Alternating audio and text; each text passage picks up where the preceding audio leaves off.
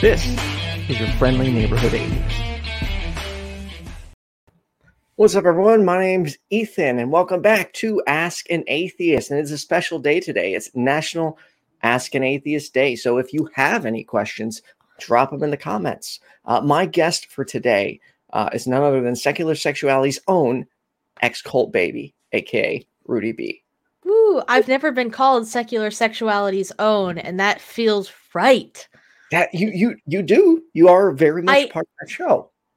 And now also with the nonprofits, you're doing a lot more too. That just feels good to hear. Thank you. I feel so valid right now. Because as I was saying it, I was like, wait, should I be saying this? So I'm glad it worked out as a positive. That feels right. I mean, I'm not like a regular host of either show, but I'm a semi-regular co-host, and that's good enough. Yes. I've upgraded from guest, so that's pretty nice. Working with the ACA has been great, and, right? Yeah, really good time, and you actually, at least from my stance, you feel like you're making a difference because the ACA made a difference in my life many years ago. Yeah, we are on the same page there. Yeah, it was an episode of the Atheist Experience that was like my nail in the coffin of deconversion. So, yeah, when I kind of ended up being a mod and then being a guest, it was kind of like, it was weird. I was like, hey, how the fuck did I end up here? Right? You feel so out of place. You're like, should I really be here right now? Like, why do you guys want to hear what I have to say? Who the fuck am I? That's how I feel every time I go on the air and there's people watching the show. I'm like, wait, people actually want to hear what I have to say? It really is like validating in a way and makes you feel good that people want to hear your opinion. Yeah. I have never thought that my opinions were especially interesting. The only reason I even started making content was because I thought I had one original idea. It was like, oh my God, what if I do atheist Bible reading? I have never seen that before. And then after I started doing it, I realized lots of people had done something similar. And I was like, okay, well, I'm putting my own spin on it at least. I got something. Do you know what I always wanted to do? That reminds me of people saying, like, let atheists read Bible quotes to your children. I asked who would let me read Donald Trump quotes to their children. I don't know if children want to hear that. I don't know if that's... I don't think I'd want children to hear that. Like, would you let me read those quotes to your children if you supported him? The thing about the Bible quotes thing, though, is that adults did quote the Bible to me as a child, and I was sufficiently traumatized by it. There is a very specific story that I love to tell because this is a perfect example of this, but it's also very funny. One of my uncles is, I don't know if he just has male pattern baldness and that's why he decided to start shaving his head, but as long as I have known him, he's always had a shaved head, right? Mm-hmm. And at some point as a child, I started calling him Baldy because I thought that was like the pinnacle of comedy. Oh. And one day he got fed up and he sat me down and he read me that scripture about Elijah calling the she-bears to kill the children who called the prophet Elijah bald. And I literally started crying. And my aunt came in and was like, what did you do? Why would you tell her that story? What's wrong with you? And he was a congregation elder. That was fucked up, man. But he's my uncle, so it's like, yeah, I guess if anybody's going to traumatize me, it's going to be you. You did this to me on purpose. You wanted to scare the shit out of me, and you know what? That's valid. It's like they're supposed to be the cool ones, though. Like he was cool until I started giving him shit back. He's allowed to tease me. I'm not allowed to tease him. That's how it works. Okay. It's like, oh, no, you're getting too smart now. You need to know your place, child. So, Rudy, by the way, Kyle, yes, I don't know why Twitch buffers. It's one of the reasons I dislike it because it does that constantly compared to YouTube, which doesn't. Anyways, ex-cult, Rudy, why are you an atheist? Why am I an atheist? I stopped having good enough reasons to not be one. And I had to face that reality. Like I left my former religion before I actually deconverted. I never stopped believing it, but it's a cult, so it's kind of exclusive. If you don't follow the rules, if you don't toe the line, then you're out. So I was out, but I believed that I was doomed. Like, I didn't stop believing that it was true. I just believed that I was going to get fucked in Armageddon. So did that prevent you from, like, still living your life at that point, since you were scared of Armageddon? A little, but not really, because at that point I'd just given up. I was like, I have a few more years left on this earth before the end of the world happens, and I might as well be happy instead of miserable as a Jehovah's Witness trying to not die in Armageddon. I'm just going to enjoy the years I have left before Armageddon happens, because I clearly can't live up to the standards of being a Jehovah's Witness. Right. I'm going to die anyway. I might as well enjoy the time I have left. That was my mentality for a while, was like, yeah, I'm screwed, but at least I don't feel like a constant fucking failure for the last few years I have left. Terrible when they like that. It makes you feel that way. You feel like you're broken. Yeah, and I did feel broken. I felt very much broken. There were times at that point when I was just randomly crying, just like having a full breakdown. Therapy helped a lot with that. But yeah, when I finally deconverted, it was after a few sort of things had happened and come together at that point for me, which was, one, I realized that worldly people were not evil. Like, as a group, they weren't just generally shittier than the Jehovah's Witnesses that I knew. A lot of them were really good people who were loyal and stuck by me and supported me in ways that I never thought anybody could support me. So that broke down some of my ideas about what the rest of the world was like. Jenna! Hi, Jenna. I love you, Jenna. Mwah. I don't know if you can hear that. My cat is scratching at the door right now. I hear it, yeah. He always does this. Give me 1 second. Get Band-Aid! Get him! Bring him here! All right, hang on. Come here, buddy. Oh, this is probably endlessly entertaining for people. Oh, I hear him. I hear the baby. Oh, I'm so excited. There he is, the real star of the show, the real brains of the operation. Oh, what a baby. Yeah, he's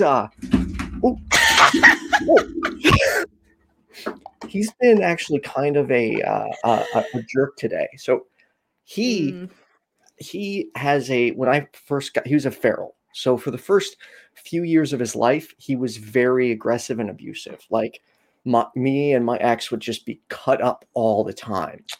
And when we moved and my partner and I had separated, he became like a whole new cat after I moved out. Like, loving. Now he cuddles with me. He's like actually like nice. But earlier today, and maybe it's because of my anxiety, he started like snapping at me again. And I'm like, dude, no, don't go back to that. You've been so loving this whole time.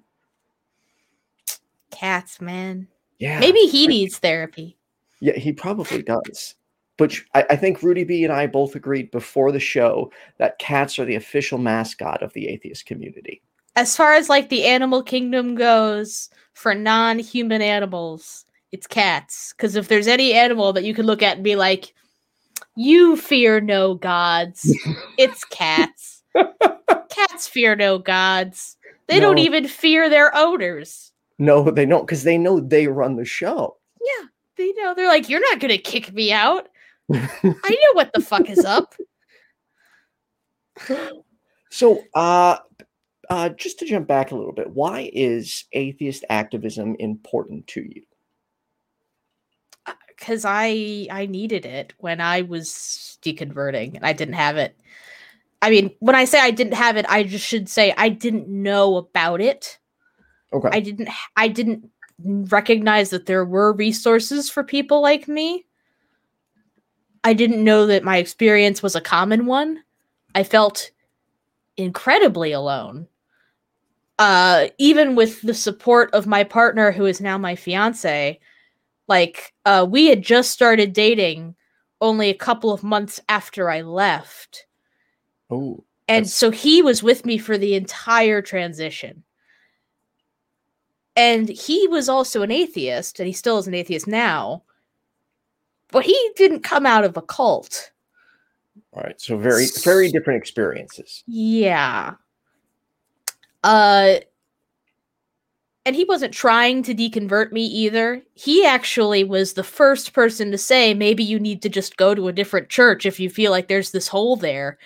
And I was like, no, because the church that I left was the true one.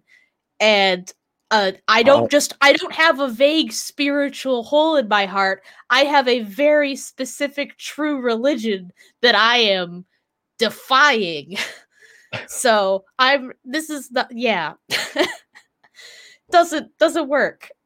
So he was like essentially very supportive to you, it sounds like. Yeah. During that transition. I said he, I apologize. No, he is a he. That's fine. Oh, okay, cool. Yeah. But I just he tried to be supportive, but I was like, I really felt like nobody in the whole goddamn world could understand what I was going through. And as far as the people that were in my life at the time, that was true. None of them fully understood that experience. So I felt really lost. And it wasn't until I actually deconverted and was like, wow, there's literally no reason to believe that any of this was true. I don't need to live my life as if I'm going to die in a few years. Right. It's a terrible way to live. And it's so traumatizing. And I will say at times I do look around. Like I recently saw a Christianity for Kids, and I'm just like looking at it and I'm just like, ugh, like I want to at times like lash out and get angry, but then I'm like, that's not going to do anything. I got to be patient and calm and just do my best to spread positive atheism and help educate people. I think you do a great job of that. Let me just say. Thank you. I think that you are one of the most positive atheists I know. Thank you. My angry atheist phase was very short because I'm not an angry person. Like when I'm mad, I have to just like let myself be as mad as possible, and I'll be like when I'm mad, I got into a fight with my partner yesterday, and I rewrote the same text message 3 times or something. Because every single time I wrote it, I was like, that's kind of fucked up. You know, you're not going to mean that shit when you're not angry anymore. Don't send that. No. Sometimes just writing it out makes a huge difference and can be very calming. Or like I have found one that's been a great therapy for me is I will grab grab my sound recorder and I'll say what I want to say to that person. And it'll feel like I'm talking to them. And then when I'll stop it, I'll feel way better. Most of the time I'll end up deleting it or I'll listen to it and then get rid of it. And then that helps me like figure out where I'm being emotional at and to try and, approach the conversation as best as possible.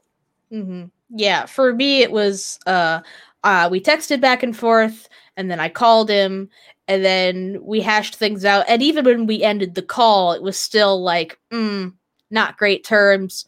But then half an hour later when he got home, I was like, okay. At this point, I've just decided that like I said my piece on the phone. There's nothing else I need to say. Right. Except for I'm sorry that some of the things that I said were hurtful. And then he said pretty much the same thing. And it's like, okay. All right. the thing we were fighting about didn't matter that much anyway. So just let it go. But yeah, I didn't, as far as, God, we are all ADHD, man. ADHD. We're gone. We're gone. You know what? These interviews don't need to be focused. They're, more to get to know other parts of our lives and not just the, atheist religion side. So feel free to go wherever the conversation leads, as long as you're comfortable. There are a few things that I'm not comfortable talking about, to be honest. But like, probably should have asked that beforehand, so I'll be careful. It's all good. It's all good. But yeah, I guess that atheist activism became important to me simply for the reason that I felt like that was missing when I was deconverting, and I felt hopelessly alone. If I didn't have my partner who was incredibly supportive while I was deconverting, I have no idea where I would be. No fucking clue. I know it wouldn't have been great because it already wasn't great, even with his immense support. I was in a really dark place. It wasn't as dark as when I was miserable within the cult, but still pretty bad. So, does it ever affect you today? Like, are you completely past it, or are there times where you're still like, you get that sense of, oh my God, something could happen? I've always been pretty pragmatic. Like, once I figured out as a kid that bees will pretty much only sting you if you fuck with them, I pretty much instantly stopped being afraid of bees. It was like, oh, well, okay. I guess that if a bee lands on me because I'm wearing a floral dress, it's just curious, and I have literally nothing to worry about unless I freak out. So not freaking out is the best thing I can do. So in kind of the same way, as soon as I realized and acknowledged, I have no reason to believe that any of the shit is true, I don't have any reason for it to fuck with my brain either. Like, there's no reason to like from that moment on, I immediately questioned all these things that came up. Like, it was so easy to accept from there. Like, hey, having lots of sex is fine. It hurts literally no one. Like, I immediately adopted this humanist perspective of like, there's no reason to think so many things that I was taught were bad are bad. There's literally no reason to think any of that. And it was like, oh, the world is opened up to me. It was such a burden off my shoulders. A lot of that stuff pretty much stopped fucking with me immediately after I accepted that there was no reason to believe it. And I know that that's not everybody's experience, but for me, it was just like an instant relief. It was like the only time I've ever, like, I've been to the ER like twice in my life, and the second time I was in a lot of pain, and I remember the nurse gave me morphine, and like 2 seconds later I was like, oh. That worked really fast. And that like literally, like, I'd never had morphine before, so I was just like, huh. Like, I went from like an 8 to like a 2 on the pain scale, like in an instant. That's insane. And that's how it felt like when I sort of got rid of my theistic beliefs, was just like, oh, all right. That's a really good way to describe it. It's like, I always liked the Ultron quote, "There are no strings on me." It's like you literally just breaking. You know that he was quoting Pinocchio. You can't attribute that to Okay, Ultron. You're right. Sorry. You're right. But Ultron says it way cooler. He does say it way cooler, but he doesn't sing it. Pinocchio sings it. But I don't know. I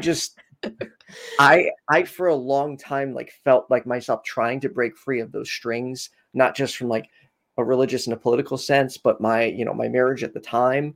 Like we're friends now, but we just did not belong together. So that quote just resonates with me a lot. Yeah, like for me it was like, hey, these are totally imaginary strings that I have been restraining myself with for absolutely no fucking reason. And now that I realize they are not there, I'm like, what have I been doing? I'm gonna go run around and shit. Like, what? Dude, and it affects you, at least me, sexually so much because of how much shame there is and how they make you think like sex is dirty. I mean, there's like, I think only now am I getting to like to a point where I'm open to trying things because I'm just like, stop feeling like that. This should be enjoyable, but it really can screw you up mentally. Yeah. I had pretty much already gotten rid of that before I actually deconverted, for the sole reason that, again, I kind of thought, I'm gonna die anyway. I might as well enjoy this existence while it lasts. But at the same time, and I was also, you know, I came out to my parents as bisexual when I was 15. Okay. I was just beginning to explore concepts of alternate gender. When I left, it was sort of just like, I can think about that now. I can actually acknowledge those things now. But basically, part of what got me out was the fact that I was a sexually repressed being, and I recognized it. I didn't have shame after I left so much as I did when I was in. I was so sexually repressed. I shamed myself for masturbating. I literally kept it. Yes, same. Because you feel like somebody's gonna watch you do it. And the thing is, I literally did it because it helped me sleep. Like, it helped me relax at the end of the day and sleep. Like, it wasn't like I was some sort of insane, horny child who just, like, well, but the thing is, there's nothing wrong with that either, because that's totally fucking normal. It's a trope for a reason, which is because it's a very ordinary experience for a teenager. But I didn't even have that. I was just like, I masturbated maybe once a day. And that was literally like, okay, it's time for bed. I need to chill out. I have ADHD. I have all this pent up energy. I need to relax. And it helped. It helped a lot. It helped a lot to the point that I went 3 months without masturbating once, which I marked on a calendar. That was how I kept a visual track of myself. Was if I had gone a day without masturbating, I would mark off the day with a green check mark, and if I didn't, it would be a red X. And I had 3 months of green check marks, and then I had a night where I just could not sleep. I couldn't fall asleep for anything. I was up late. I had to go to school the next day, and I was just like, I know this is going to help, but it'll make me feel terrible, but I need to fall asleep right now. And I felt so bad, and I literally just wanted to sleep. That's horrible.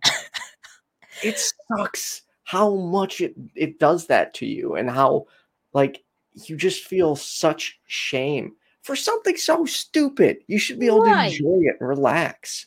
Right. It's silly. It's silly. Basically, at whatever point while I was still living at home with my family, that I realized, like, I'm not going to successfully be a Jehovah's Witness. Like, I started to just not let myself feel guilty. It was like, I'm going to die in Armageddon either way, because I can't be a Jehovah's Witness, right?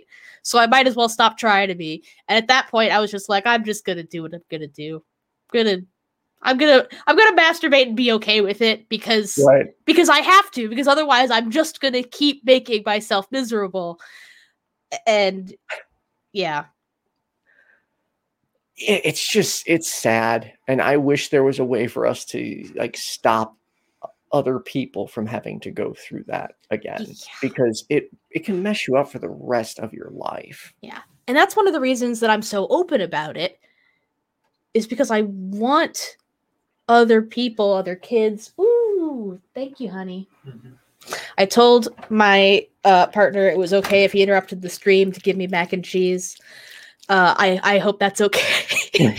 Dude, I don't care, man. To me, I like these interviews to be laid back, comfy, everyone relaxing. I don't like stiff and straight. That's no fun. Yeah. Well, this is relaxed as hell. You got up to get your cat. I got a bowl of mac and cheese. We're shooting the shit. But okay, so confession on that. Now, I want to be very clear. I don't agree with any of his views, but I love the way he does interviews. Mm-hmm. Joe Rogan.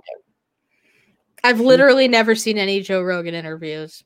Despite, but I've heard is a lot of extremist right-wing propaganda. I mean, he puts Alex Jones on, so I would not listen to him and consider what he says reliable, unless it's MMA related.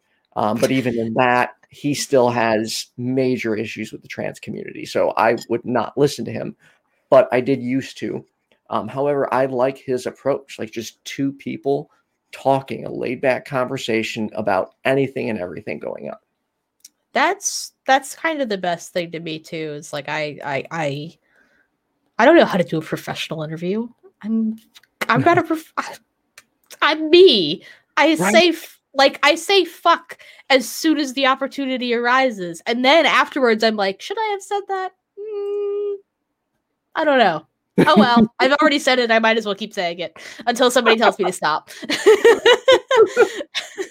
I can't say how many times I blurt something out and I'm just like, I didn't mean it like that. It's that impulsivity that comes with ADHD. It's not fun. Yeah, well, makes life interesting. It does. But how does ADHD impact your daily life, both positives and negatives? Oh, it's mostly negatives. Let's be real. Yes! Let's be real. It's mostly negatives. My house is a goddamn mess. So is our minds. Or sorry, I can't say our. No, you can say our. Okay, our minds are. You know. It's like I know everyone doesn't have it the same way, but mine is just like endless amounts of fireworks going off. Like just mine's a jar of bees. Yeah, there you go. Just like not. It's just like, please calm down, please.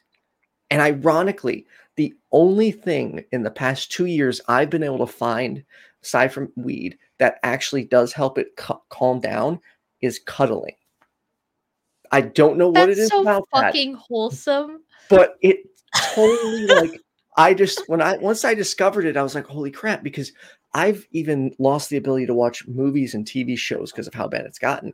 But then like in those few situations where I was cuddling, I was like, just my brain was like it was like happy. It's aligned now. We can make things happen now. Yes. I can make a rational decision again. Like, whoo. Yeah, I get that. My worst, when I was a kid, I was just hyper as hell, even when I was medicated, because I started taking Concerta, aka methylphenidate, when I was 10, because my parents knew pretty much from as soon as I could walk and talk that I had ADHD. They waited to get me diagnosed and get me on medication. 10 years old was them waiting. I gotta say, I'm actually kind of I don't want to say impressed with that, but compared to what I went through, I'm kind of impressed with that. Like, yeah, I'm sure. It's weird because my parents deny so much science in so many areas of their life, being fundamentalist Christians. But like when it comes to mental health and pretty much any science that does not directly contradict the doctrines that they follow, they're like, yes, science is good. Science is good. So like they recognized pretty quickly in my life, like that child has ADHD and is not going to do super well without some kind of medication or therapy. I actually started to see a psychiatrist at the same time I started taking meds. But I guess as a little kid, it didn't do much for me. And I kind of got bored of it and like, I don't know what this is doing for me. I'm just talking to this old dude for like an hour about like, and I don't even remember. It just didn't do that much for me as a kid. I was so hyper. I hated going to sleepovers and stuff like that because there's always lots of candy. Right. And it's like, well, I'm not going to not eat the candy, but then everyone's going to fucking hate me because I'm going to be the worst person ever. Right. I'm going to be the worst behaved child by far, and everyone's going to hate me, and I'm going to have no friends, and I'm going to feel terrible and lonely, but I'm not going to not eat the candy because it's there. So, yeah, it kind of ruined my social life as a kid, and nowadays it's just like hard for me to get myself going. My worst symptom now as an adult is executive dysfunction by far. Sorry, what is that? Oh, so executive. Oh gosh, I'm not a fucking expert. Let me preface: I'm not a fucking expert. I experience it. That doesn't mean I.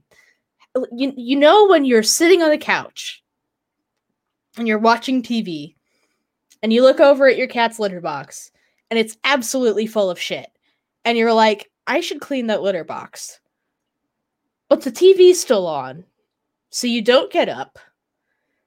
And then by the time that show is over, you're like, you just press next episode without even thinking. And then you're like, I'll do it after I'm done after I'm done watching my show. And then before your show ends, your partner gets home and you're like, hi, honey, how are you? Come sit, come talk to me. Oh, you want to go somewhere and do something? Sure, let's do that. You just like... I think that I don't have any time. The reality is I have plenty of time. I just physically am not doing the things that I know that I need to fucking do. Dude, you're describing. I didn't know this. This happens so much. Yeah, like it's like I know I need to do this. I literally wake up every day like the cat litter boxes are so full. They're absolutely filled with shit. The cats are going to start shitting on the couch. It's like red alert time, and I still don't fucking do it. I still just sit down to watch TV. So why is that? Like, I guess I don't know if you'd be the person to ask this too, but how does that happen? Like, why do I wish I fucking knew. Because I wish I fucking knew. I remember a perfect example is when I, still this many years ago when I lived in a different home, it was always after the next episode of Buffy. And before I knew it, it's 12 hours later and I'm still watching Buffy. I can't unplug and I'm watching it till the last second of when I literally have to get ready to run out the door to go to work. I think part of it is hyperfixation. It's like I'm doing something I would rather be doing and I really don't want to get up and clean the litter box. It's kind of gross. But it's not just a matter of not wanting to do it. It's really not. Like, your brain will not... Like you have to force yourself or find a way to break the cycle of whatever you're already doing to make yourself do it. Like, right. And it's difficult because you have to consciously break out of whatever your brain is already used to doing, which... to a neurotypical person, it's like, so you decide to clean the litter box. That's what you're saying. You just need to decide to do the thing that you keep telling yourself you need to do. And it's like, yes, but it's not actually that simple. And I don't know how to describe it to someone who doesn't have executive dysfunction. They don't get it. They're like, well, you just need to do it. We're like, yeah, I know I need to do it. You think I don't know I need to do it? I know I need to do it. All you have to do is just get up and do it. It's not that simple. I wish it were as simple as me just being like, this is something I need to do and doing it, but it's not. Right. And it can be what people don't realize is debilitating. Like I have, and I don't know if you can relate to this at all, Rudy, but in the bedroom, absolutely affects you. You're, immersed in it one moment, and then a second later, your brain is just like, yep. And you're just like all over the place. And that's not good when it's a guy because what happens. We're no longer functioning. Yep. And then it's like you have to break away because there's no way to snap back into it. You have to take like this, as my co-host of the Pickup Line says, Hannah Vaughn, a reset. Like you just have to break away. It's so weird. Yeah, I haven't had that much experience with that because my partner is ace, so is ace asexual. Oh, okay. So when we do finally kind of get together, it's like, oh, all right, well, let's just do the thing, and then we're done, and then it's like, yay. But it's fine because I'm also on depression meds, which just make me sort of lose my sexual appetite, I guess. So it's like between me being medicated and him being ace, we're fine. You get by. Yeah. But I've definitely experienced that. And the thing is, because he's ace, it's like, look, I'm doing this for you. If you're not into it, what are we doing? And it's like, I'm not trying to not be into it. But I literally lost interest for 0.2 seconds, which was enough to make my brain just go on something else that isn't sex. And now I'm just like, well, I'm not in the mood for sex anymore. Not because of anything you did, but just because my brain's like I'm not in the sex my headspace anymore. I'm just not there. And it's like, and there's nothing you can do to go back to it. At least like once it's gone, it's gone. And I'm like, we could do this again later. It's fine. Yeah. I'm over it. It was fun while it lasted. You can finish if you want. I'm just gonna chill.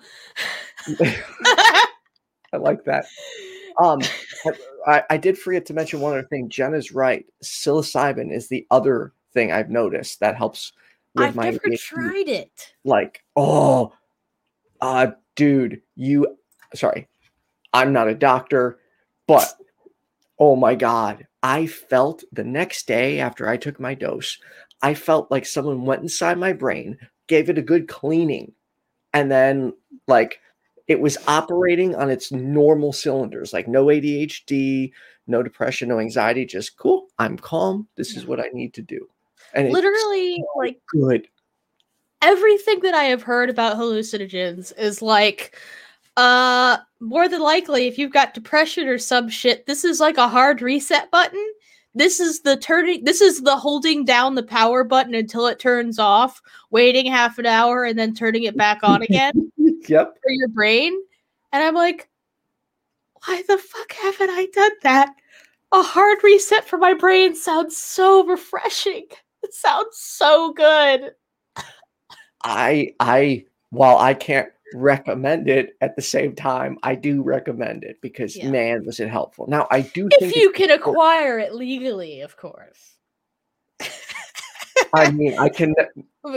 Never mind. Official recommendation: if you can acquire it legally. Yes, of course. Just be careful. Most importantly, be responsible. Like for me, everybody's different, but the first time I was going to do it, I tried just a little tiny bit, like not enough to get messed up, because I wanted to know what I was enough to feel some effects. Right. So I'm like, okay, this is the type of feeling I'll have.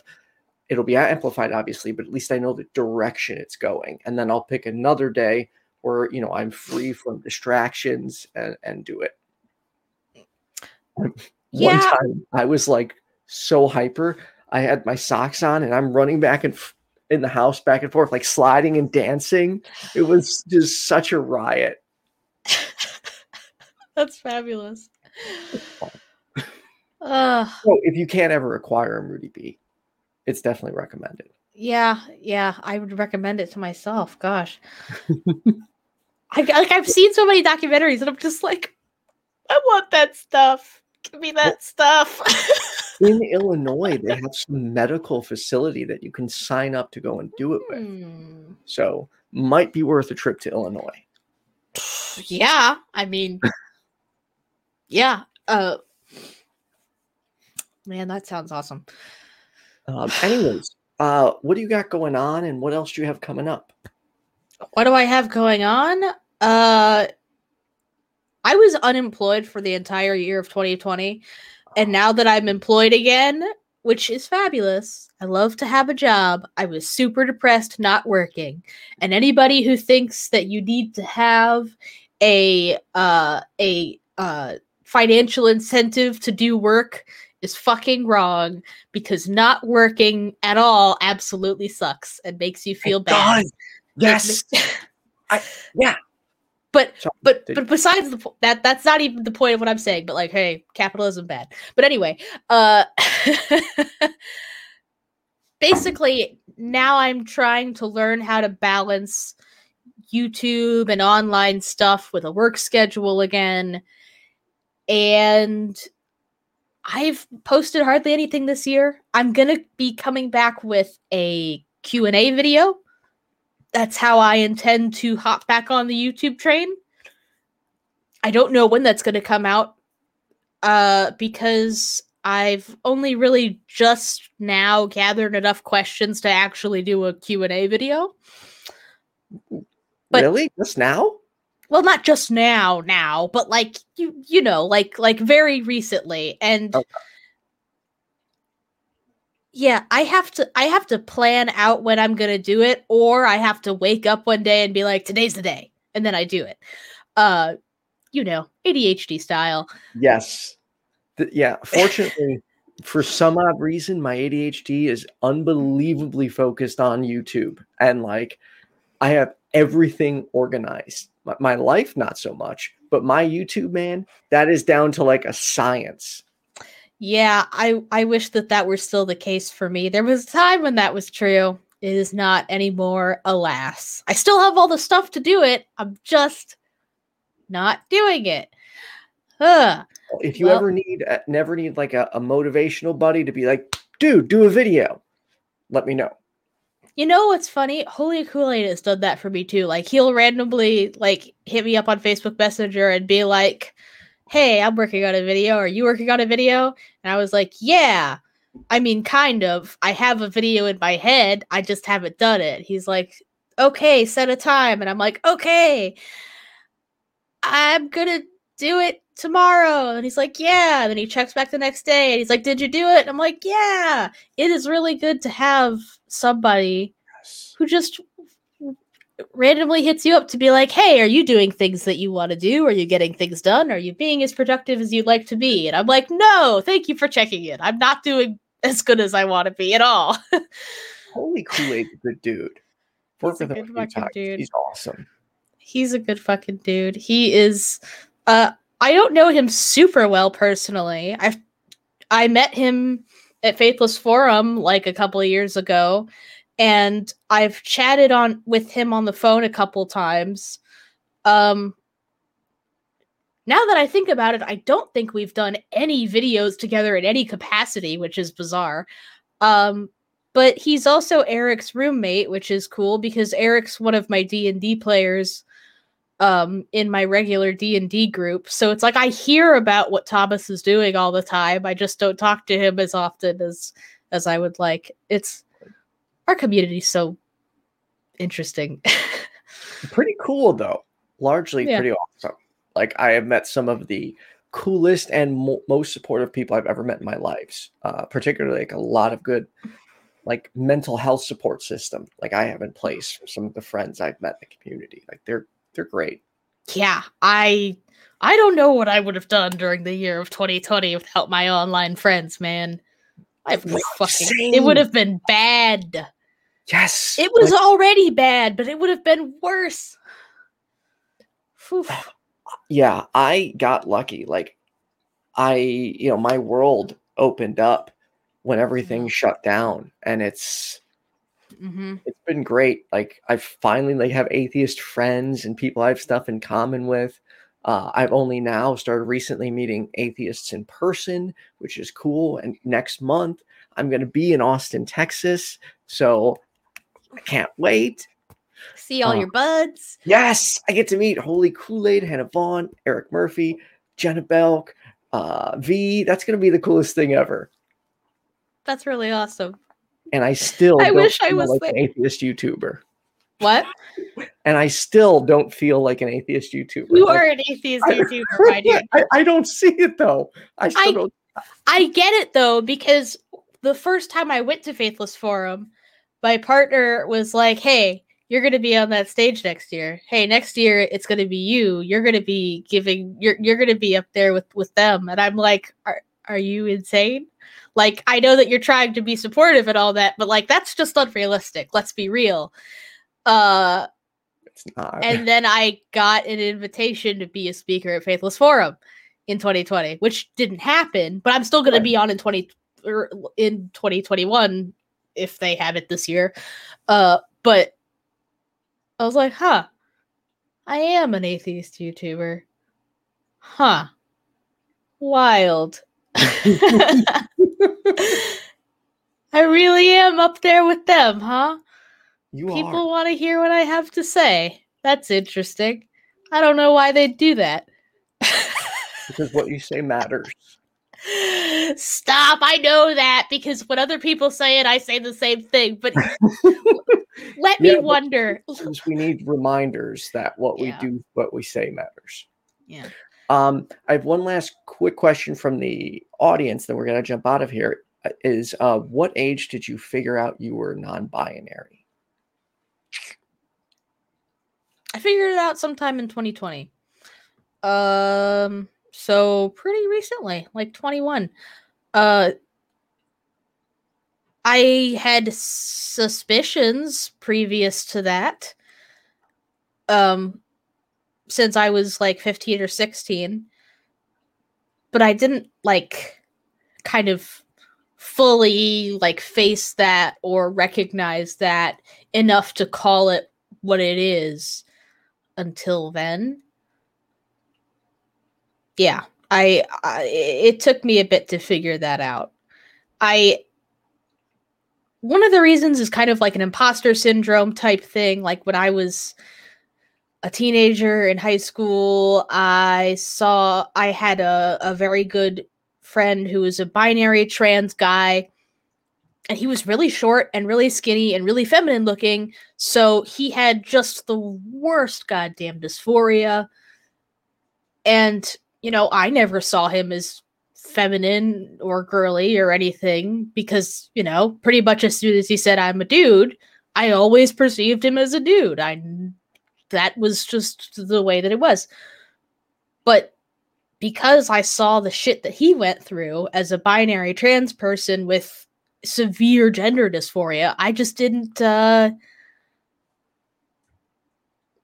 recognize my own version of, you know, not really being congruent with my assigned gender at birth, because it's like, well, I don't have it as bad as him.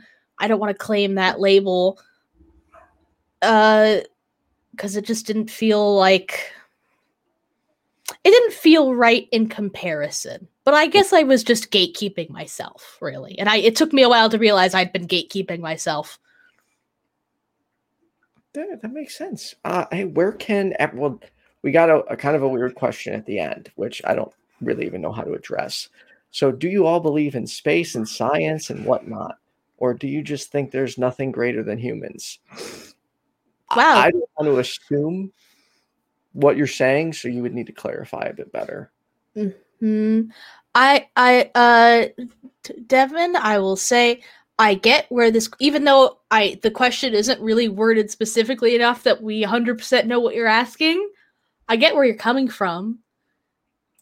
Is as a theist, you probably look at atheists and you're like, okay, but you know, is nothing greater? No, you know, what the hell is there? Because no doubt your religion probably dictates a lot of your understandings of the world and ideologies, so the idea of not having anything like that is bizarre. Yeah, I get that. But I can tell you, we all, you know, atheism isn't uniform. We're all individuals with our own shtick. Some atheists believe in lots of things that I don't believe in. Yeah, lots of supernatural things, just not a god. Which some of them confuses me, by the way. Like, to me, if you believe in ghosts and souls, then isn't kind of a natural conclusion to that God then? If you Yeah. accept those other two? Yeah, I don't get that, but there are people who believe in that kind of thing, and there's plenty of atheists who deny science left and right. Yeah. There's atheist flat earthers. There's probably atheists who think that space is fake. I mean, true. it's an individual thing. It's not we can't answer for all atheists. Is basically what we're saying. We can't answer for all atheists.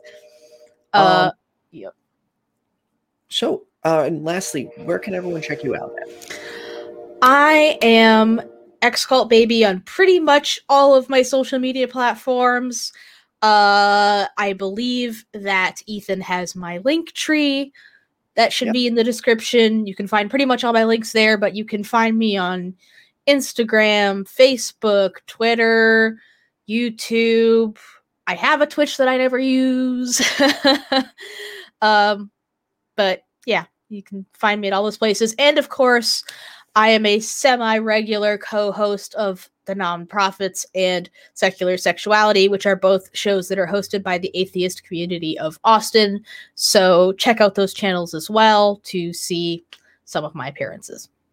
Awesome. Well, Rudy B, thank you so much for taking the time to sit down with me. Everyone else, make sure you like and subscribe and enjoy the rest of your evening. And join us on YouTube in 8 minutes as we do the pickup line with Hannah Vaughn. Today's topic, sex. That's pretty vague. Yeah. That's live. It's a live call-in show too. So if you want to talk about sex, give us a call.